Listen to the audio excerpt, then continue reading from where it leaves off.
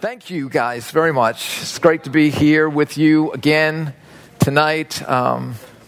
It seems like there's fewer and fewer people in the front. And I don't know if that's because I come real close and spit on you, or I don't know what it's. Garrett, it's okay. I haven't spit on you yet? Okay. Anyway, welcome. Anybody here for the first time? Anybody first time here at Alpha? Welcome. It's great to have you.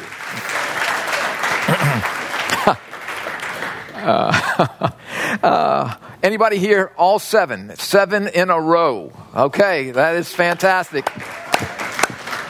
All right.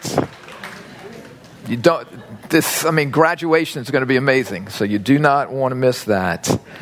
Well, tonight, interesting week to start. Tonight, the topic, we're on page 66, how can I resist evil? Some would ask, why do I want to resist evil? Some just don't really care about that at all, but this is part and parcel what we're talking about in terms of the Scripture. You could actually take 2 weeks ago, how and why should I read the Bible? Last week, how and why do we pray? Should we pray?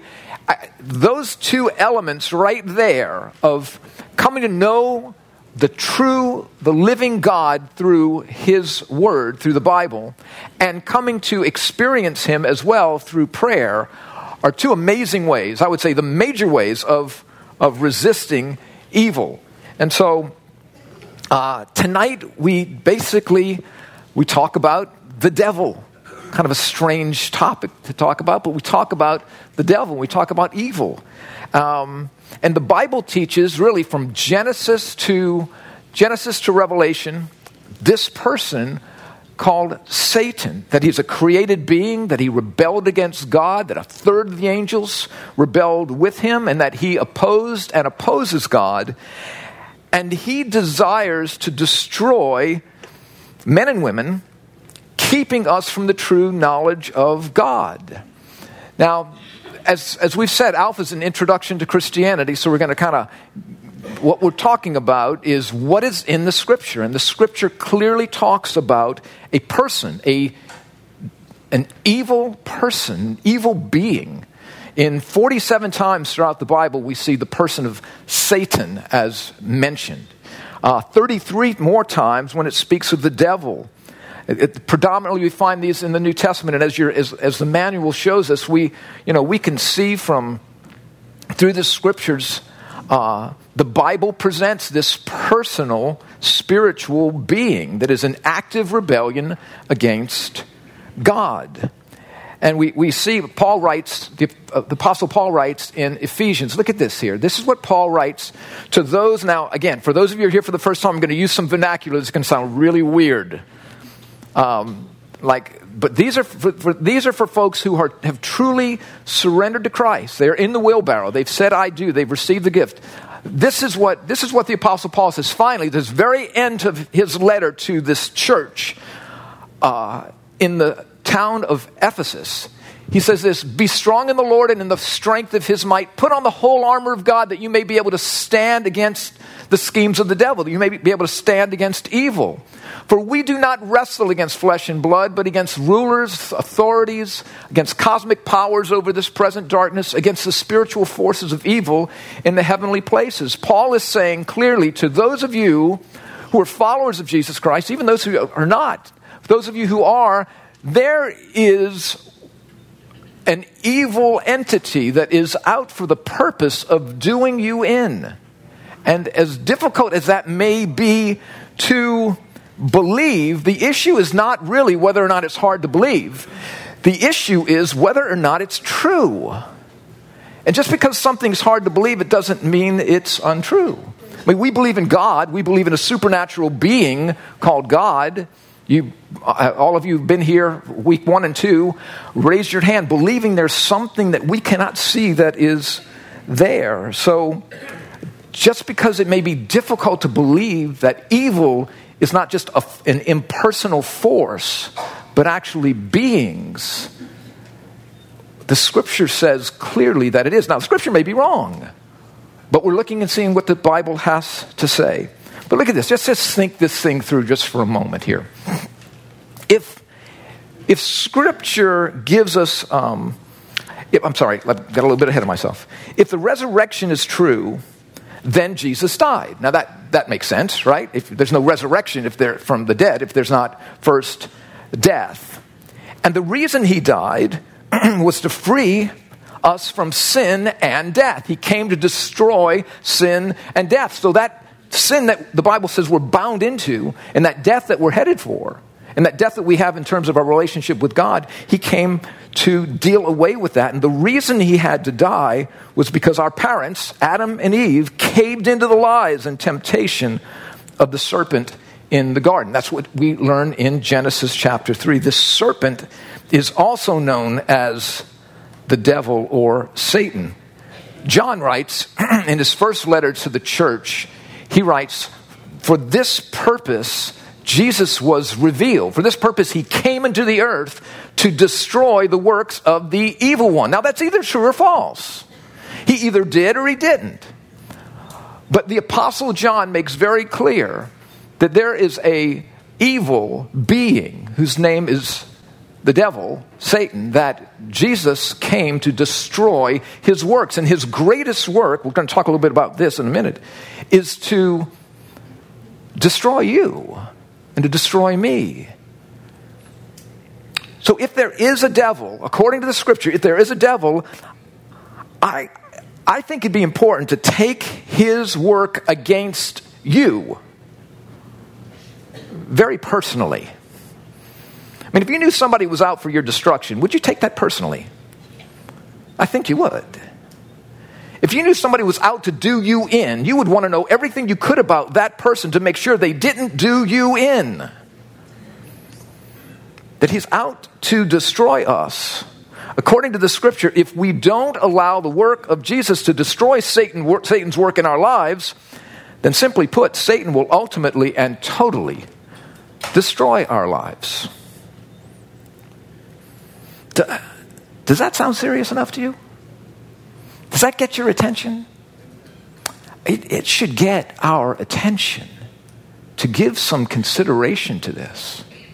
Because if Jesus is raised from the dead, I would argue it bona fides everything else that's in the scripture. Jesus wrestled with Satan. In the garden, Adam and Eve caved in, as I said, to Satan. The apostles talked about ways to deal with the schemes of the enemy. If the Bible is true and there are demons, there's really no way to deal with them other than knowing what the Bible says. Jesus Christ came to destroy the works of Satan, particularly to us in our lives.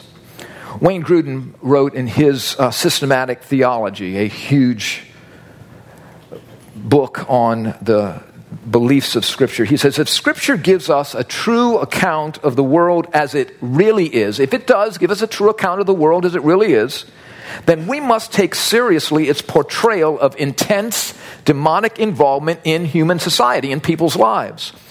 Now hear this, our failure to perceive that involvement with our five senses simply tells us that we have some deficiencies in our ability to understand the world. Not that demons do not exist.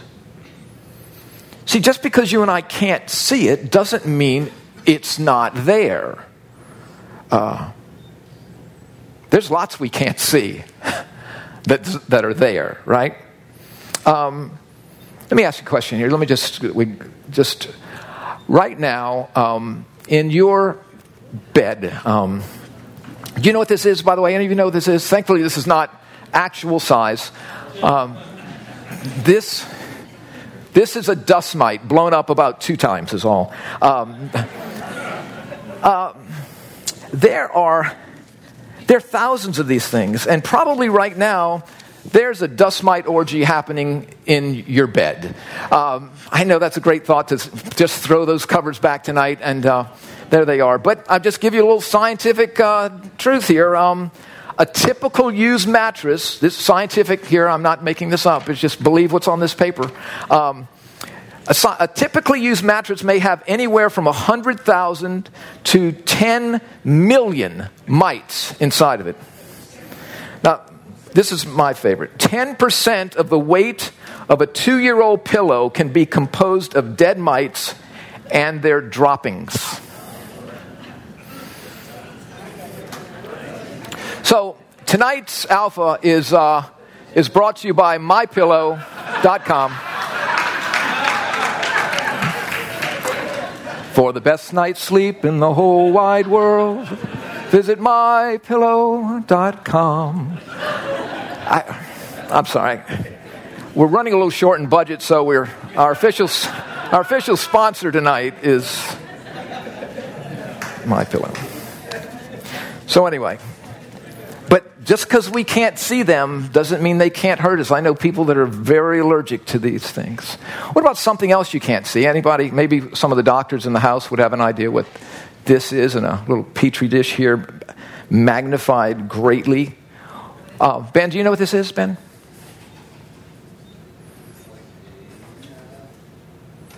I'm sorry, doctor, it's the swine flu virus. Okay, I mean, swine flu just did some really terrible things. Could you see it? No, they couldn't see it unless you look at it under a microscope. Thanks for playing. Anyway, Ben. But Ben, Jamie probably knew what it was. But you know, they were finally able, you know, this again, you couldn't see it, but it caused a lot of damage. But they were finally able to isolate the original source of the swine flu virus. I thought you guys would want to know about that. This is how they did that.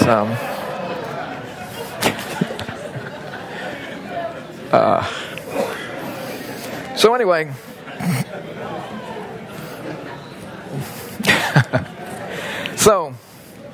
but you know that the fact of the matter is, microscopes have been used to discover things that we cannot see with the naked eye, but they're real.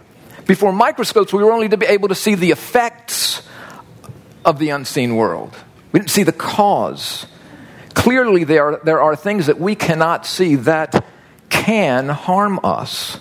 They're there, and our ability to see them is really irrelevant as to whether or not they can do us harm or affect us. What we cannot see can hurt us, and many times does.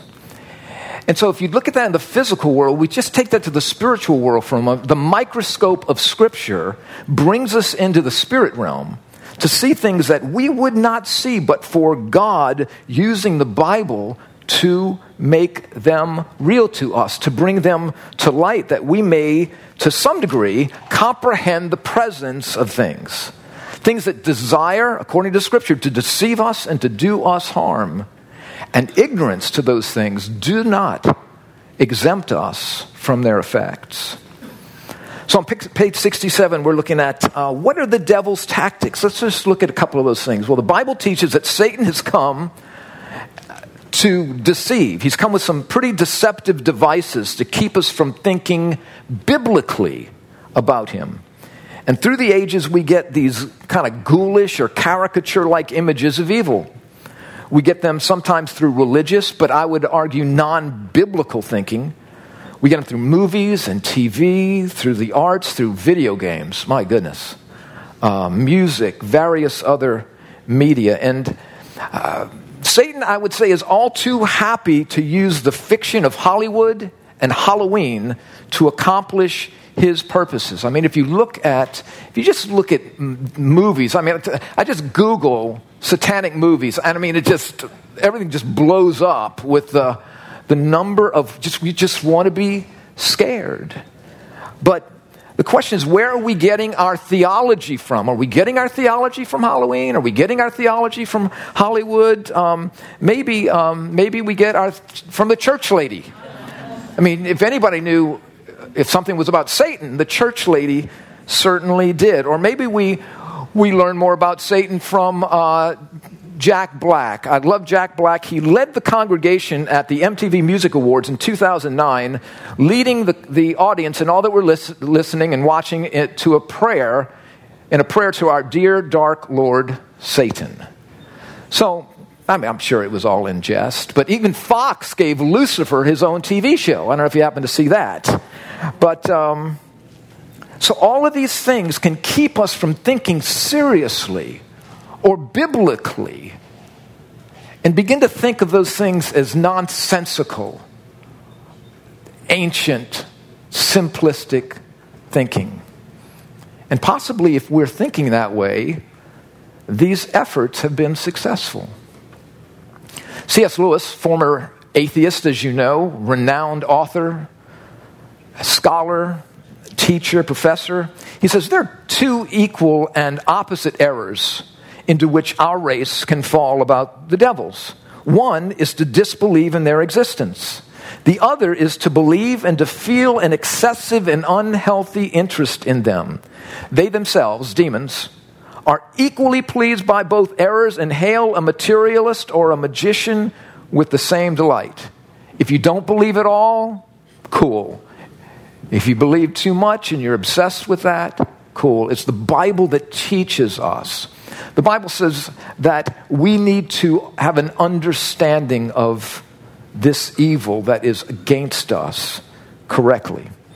And the Bible would teach that the devil fights on two fronts, and he has two intentions. One, again, is to keep us out of the wheelbarrow, to keep us from saying I do, receiving the gift, to keep us on this attempt, this validating performance record effort to hope that we're good enough. Or if we have surrendered to Christ, if we have said I do, to keep us from really experiencing the fullness of Jesus Christ through our lives.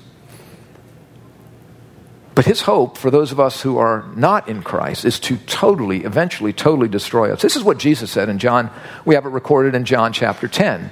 Jesus said, the thief comes, look what it says, only to steal, kill, and destroy. Here's his resume. In a nutshell, here's his resume. If you're looking to hire somebody like this, this is your guy.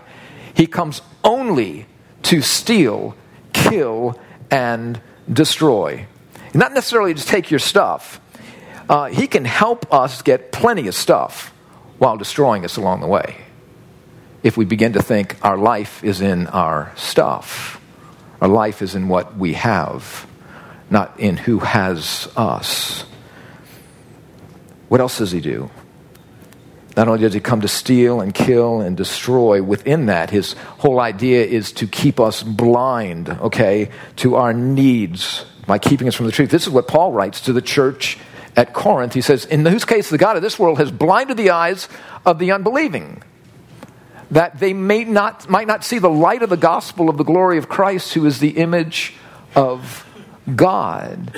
So his intention is through circumstances and beliefs or lacks of belief to keep us from seeing them. He wants to keep us blind to our true need by keeping us from the truth. Well, how does that happen?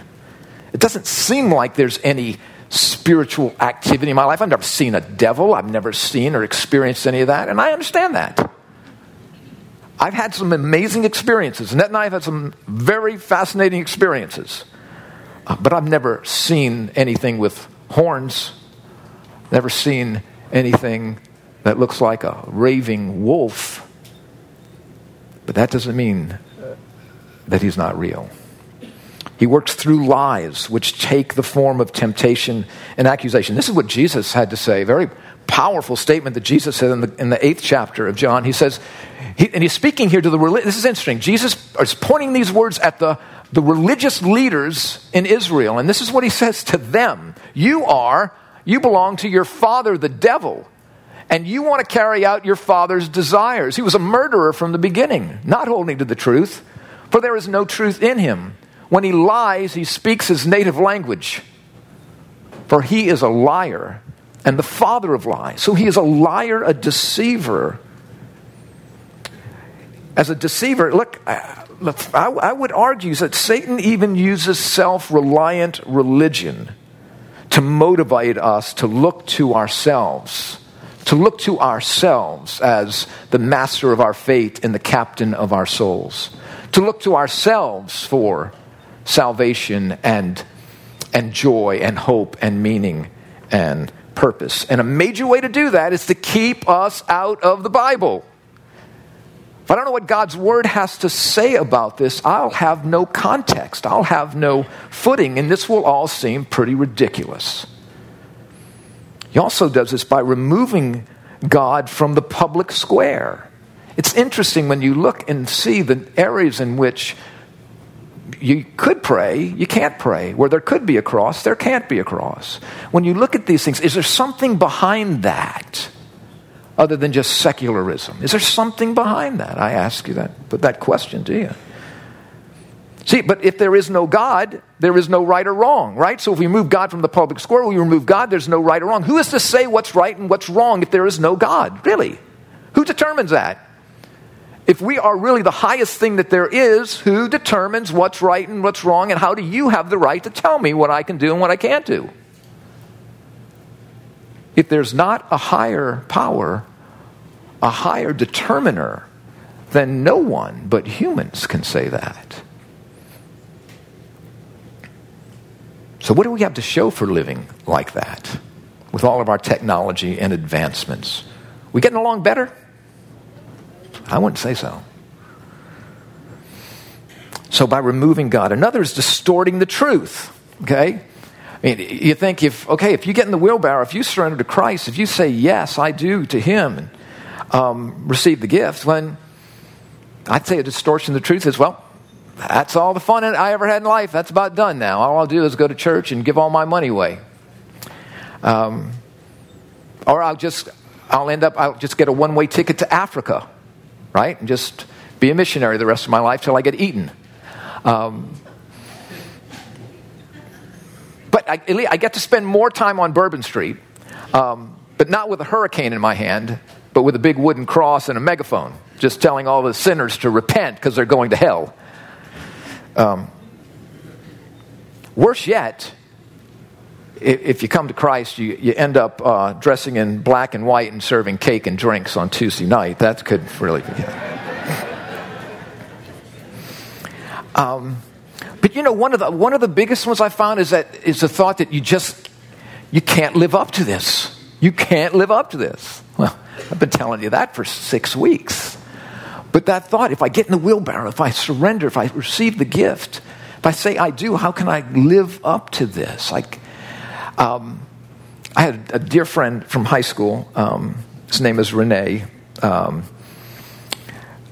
We graduated in 1974 together, and Renee went on to Tulane, and at LSU is when I surrendered my life to Christ. That's where I met Annette, and I surrendered my life to Christ. And I would tell my friend Renee about Jesus, which was like, that's nice, Frank. That's very cool. But he was a chemical engineer out of Tulane, went to MBA, got a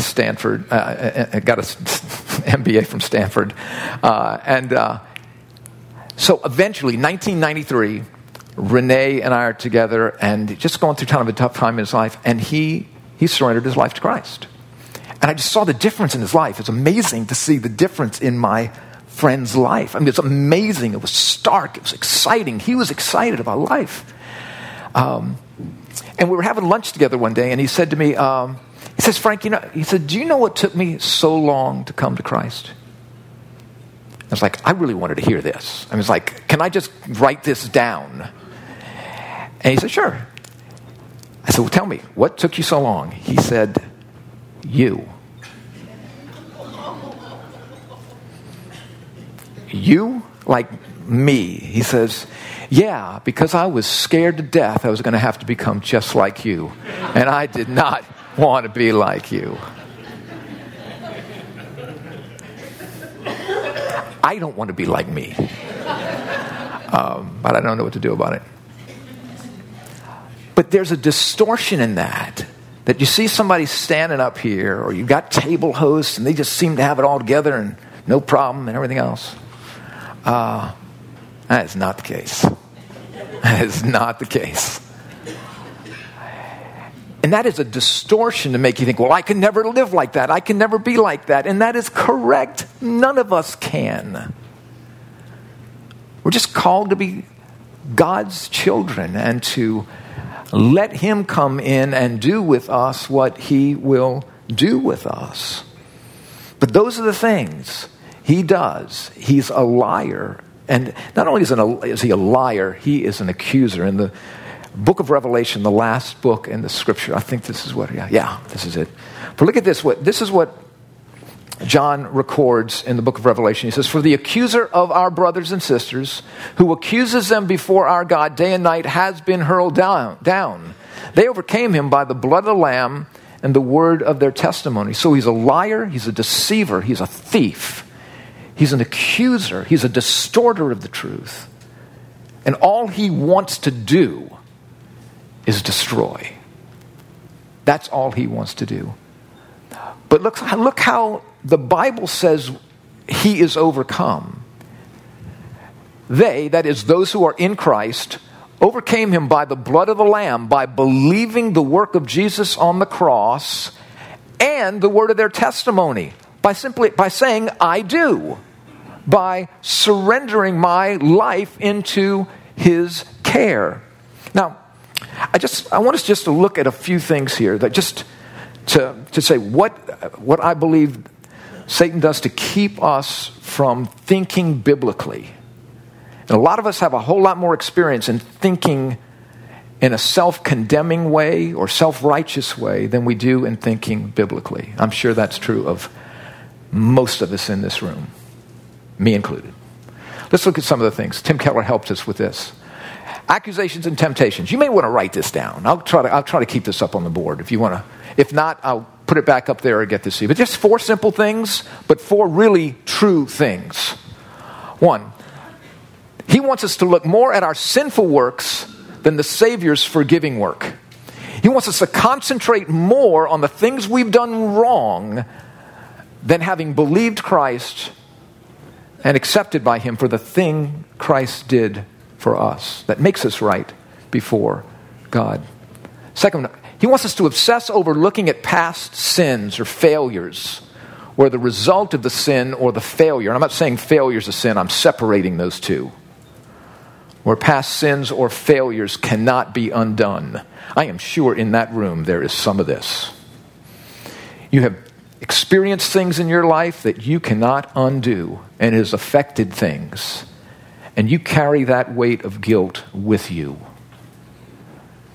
And the more you carry that weight of guilt with you, the more the enemy has his way.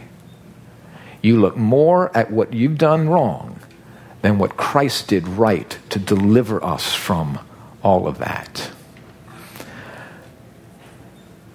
He wants us to think that current difficulties are a result of or punishment for past sins, that you're just paying, it's karma. You're just paying for what you did wrong. That is not a biblical truth at all, and I'll show you that in just a moment biblically. 4, was to cause us to believe that we wouldn't have sinful desires or we wouldn't be in the mess we're in if we were really followers of Christ. I gave my life to Christ. I said that prayer. I've experienced God, but now I just don't feel anything. Where's that prayer? Can I pray that prayer again? I need to pray that prayer. I need a booster. No, you really don't. Because let me just say, I've been a Christian for 43 years. Some of you haven't been on the planet for 43 years.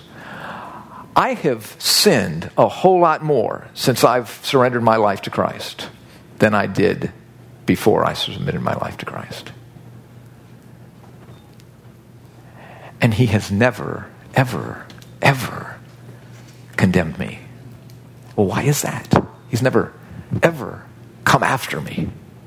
He has never, ever turned his back on me, causing us to believe that our sinful desires wouldn't tackle us if we were really Christians. That is untrue if you're really in the wheelbarrow.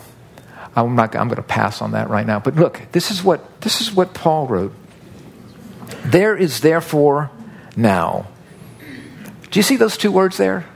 No condemnation for those who are in Christ Jesus. Okay, so you know I'm not going to let an evening go by without my styrofoam cups.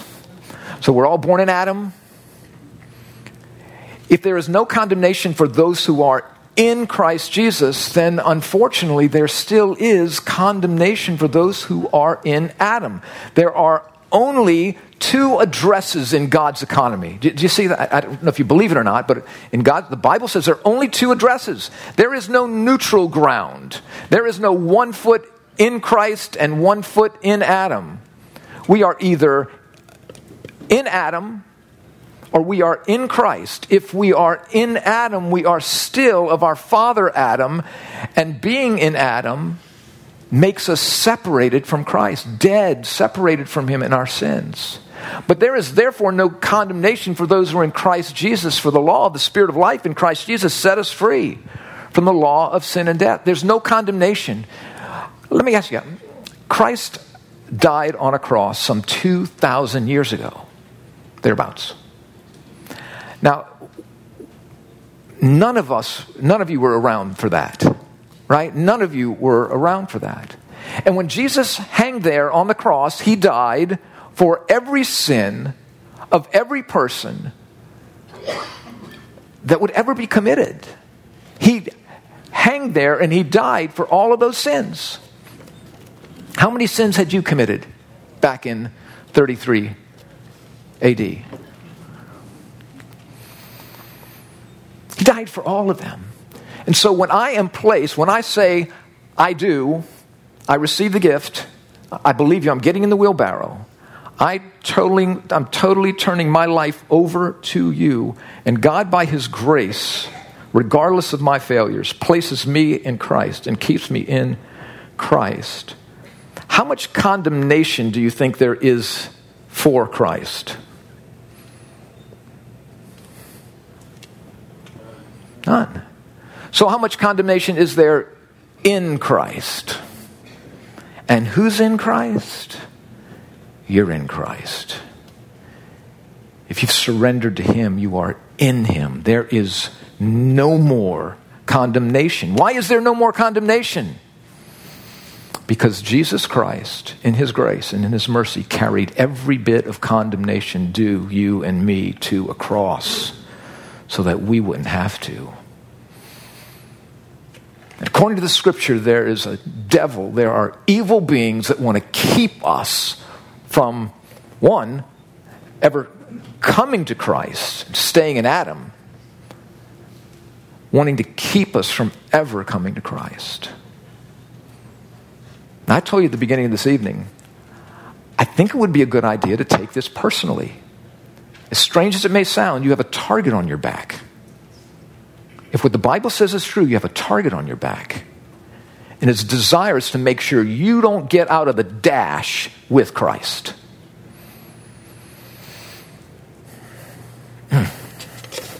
That's sobering. That is sobering. So Christ died for our sins, past, present, and future. If there was no sin covered, if there were any sins uncovered, do you know what Jesus would have to do? He'd have to come back down to earth and die for the sins that were left out. When Christ hanged there 2,000 years ago, he paid for our sins, past, present, and future. The ones I haven't committed yet are paid for if what the Bible says is true. Because Christ died for sins once for all, the righteous, Christ, for the unrighteous, Frank. To deliver me from death, to deliver me from my Adamic family. That's what the scripture says. There is nothing left to condemn if you are in Christ. And I can't imagine there being any better news than that, if that is true. So, I'm going to pass on that here. So, the fact of the matter is, Satan wants to keep us from experiencing the depth of relationship God has for us with him and with those in the wheelbarrow with us, because we're not in the wheelbarrow alone, and I am so grateful for that. So what is the position of the Christian? That's a good question. Well, the position of the Christian, as we talked about, is no longer in Adam, but in Christ.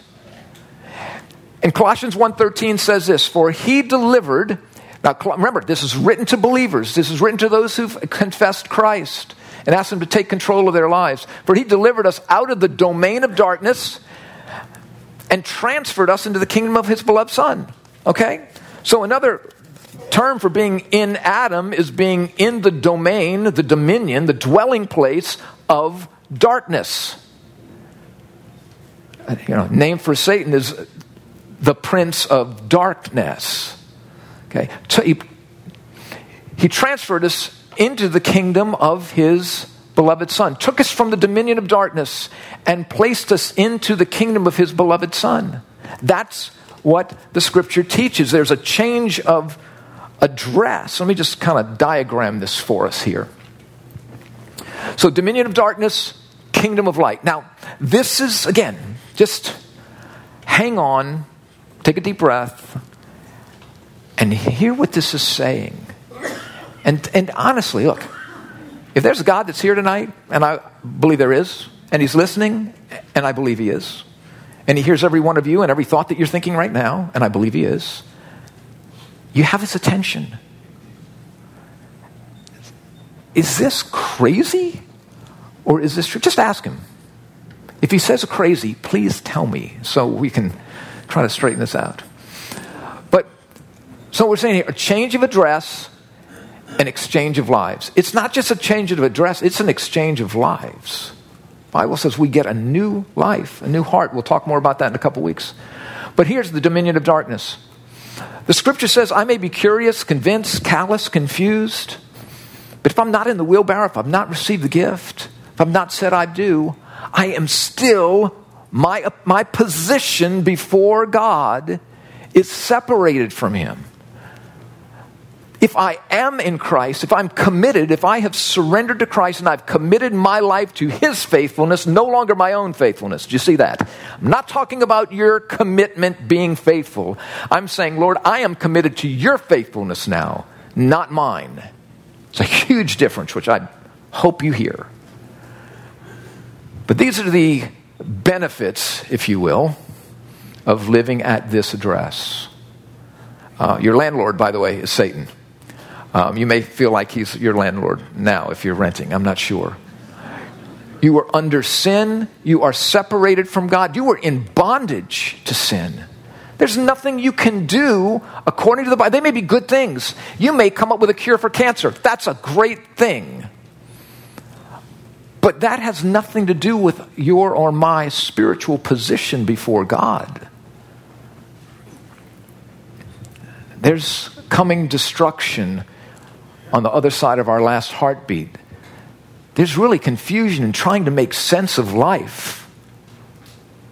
There's deception. And there's a certain fear of the unknown.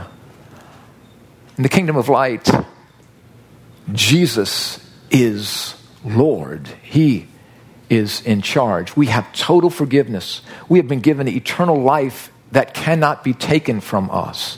We experience freedom in life. Even when things don't make sense, there is a sense of, God, I know you're in control. There's power in Christ, salvation. There is clarity. Not saying that we always, at all times, know what's going on, but I am clear that, God, you have made it clear that you're going to finish this work that you've begun in me. And there's truth. He is the truth, and I have him, and he is love, and I have him. This is serious. And so God, as I said, sees only two addresses. So the question is, if this is true, what do I do? Well, we've talked about this before. God has put before us, the Bible says, God has put before us death and life, blessing and cursing. And this is what he says: choose life that you may live. Okay, there's death, there's life, there's blessing, there's cursing, and then God gives us the answer. Choose life that you may really live. Not just exist for 60, 70, 80 years, but have life abundantly now and on the other side of our last heartbeat forever. If the Bible's true, that is God's promise, and it is true.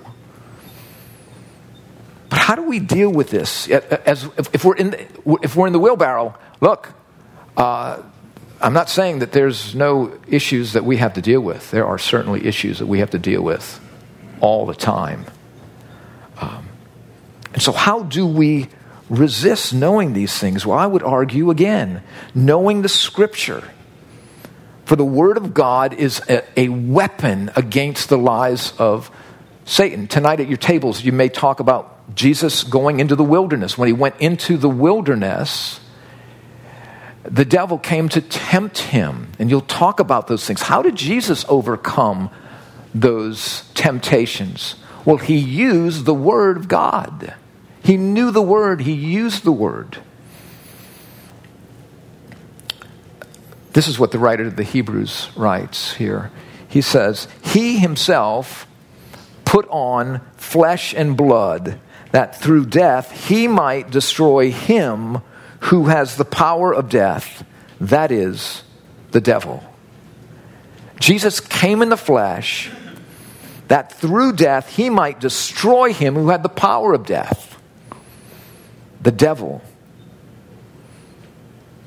And then James writes this, which is really interesting. He says, submit to God, resist the devil, and he will flee from you. Well, how do I submit to God? Well, I'm just like we began with. Lord, the more I know your word, the more I spend time with you, the more I get to know you, the more I build up strength. I don't know if any of you guys spend any time working out. You can clearly see that I do. Thank you for not so many of you laughing. But if I'm going to build up strength physically, I'm going to do the things that are appropriate to do to build up physical strength. If I'm going to build up bicep muscle, I'm going to do curls and maybe pull-ups and things like that. I'm going to build up physical muscle. I'm going to do the things physically that I have to do to strengthen my frame, my body, my muscles. If I want to run, if I want to build up my strengthen my heart, I'm going to do cardiac work to strengthen my heart and my lungs and do all those things. Well, if I want to build up spiritual muscle against spiritual weakness, I'm going to do the things that are important to do to build up spiritual muscles. And that looks like being with God. It looks actually somewhat passive. As I read God's word, as I communicate with him, as I hang out with others talking about his word, and I hang out with them. Submit to him. It simply means be with him, listen to him, learn of him, enjoy him, communicate with him, be quiet before him. So as we come to know God, God is going to teach us what we need to know. The more we know him, the more we will be aware of and be able to resist these attacks. So, first, I just want to ask us, do you know where you are tonight? Do you know if I were to take this and put this up here again, do you know where you are? If you're not sure, could I just encourage you? Just ask God the question. Are you depending on yourself and your own relative goodness, or God's perfection, his perfection that came to us so that we could know him? I love what the psalmist said. I'm going to have to go to this scripture now. And this is what the psalmist wrote. He said, think about this for yourself, would you? Just think about this. We talk about this personally. He reached down from on high. He took me. He drew me out of mighty waters. He delivered me from my strong enemy and from those who hated me. For they were too mighty for me. They confronted me in the day of my calamity. But the Lord was my support. He brought me out into a broad place. He delivered me because he delighted in me. He delivered me because he delighted in me. If I were to tell you tonight, which I'm about to do, God's delight is in you to deliver you, to give you joy in the midst of maybe hopeless conditions, to give you meaning and purpose and peace where there's pent up hurt and anger and unforgiveness. Those are all the things that are desiring to hold on to us to keep us from experiencing life in Christ. And that's what he has for us. Now, if you just look real quickly here at just back at page 66, as I'm going to close and get Eric to come up here, but I don't see him back there, so I'm going to have to. The writer of the manual goes, where does evil come from? He says there's a triple alliance. There's the world, just the fact that the world is fallen, it's broken as a result of sin. Things don't work right because it's a broken world. The flesh. You and I can do some really screwy things, and every one of us in this room have done some really screwy, stupid, hateful, hurtful things. And we're still capable of doing that as long as we're in these bodies. And there is the devil. The enemy around, the enemy within, the enemy above. Does everything necessarily have the devil behind it? I don't know. But he's the originator of it. So tonight, don't go home with your spouse. If she does something wrong or he does something wrong, just try to cast the demon out of them. I wouldn't suggest you do that. But know this, that there is one who has come only to steal and kill and destroy the life and the life more abundantly that God has promised us in Jesus Christ. So again, I want to encourage you tonight, think about that diagram. Where are you? Where are you? And seriously think about this and take this very personally. So next week, Pastor Collins, Keith Collins, is going to come and he's going to speak to us about how important or what is the relevance of the church. And I think it's one of the best nights there is. And so I really want to encourage you guys to come and be a part of that. I asked Eric Schmaltz. Eric is our worship leader here at Lakeview, one of the pastors who I and all of us who attend Lakeview are very grateful for. And I asked Eric at the very last minute tonight to lead us in a song. Again, this is a way of communicating to God. Singing is a way to communicate with God. But I want you to just, again, if nothing else, just look at these words, ingest these words, welcome these words into your heart, hear them, and let God minister to you. Let God care for you as we sing this song together.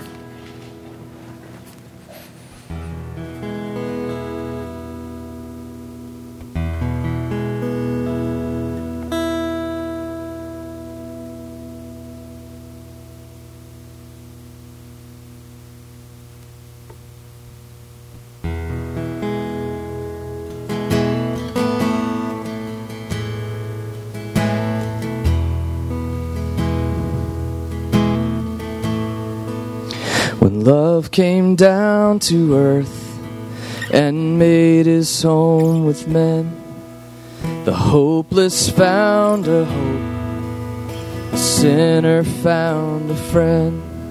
Not to the powerful, but to the poor he came, and humble, hungry hearts were satisfied again. What joy, what peace,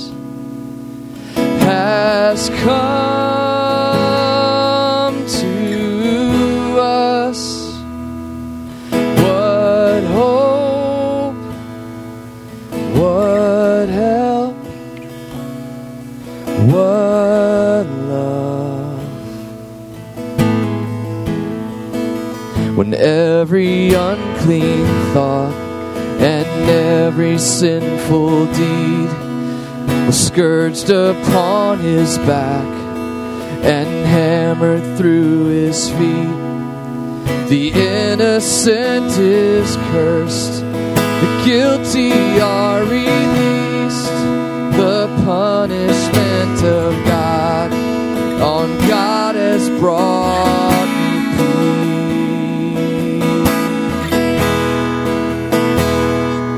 What joy, what peace has come to us. What hope, what help, what love.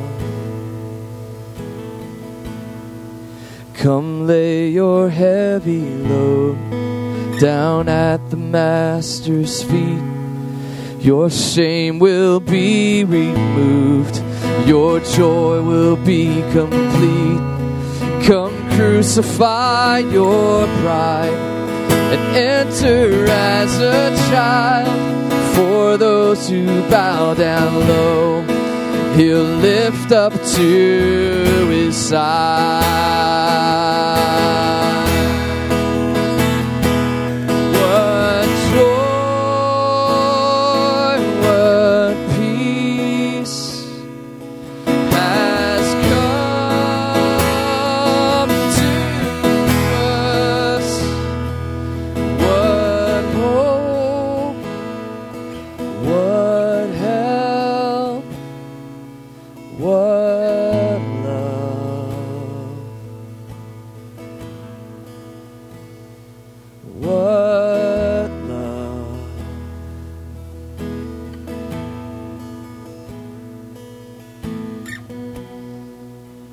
Lord, thank you for the love you showed us in sending your Son Jesus to die on a cross for us.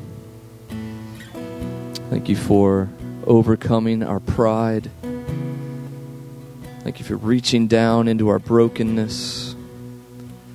Thank you for offering us hope and peace and joy, offering us a relationship with yourself.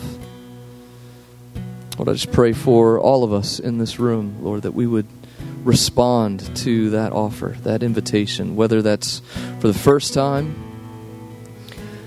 or for the 100th time, or just to respond and say, Lord, thank you for your offer of hope and of joy and of peace and of love and of help.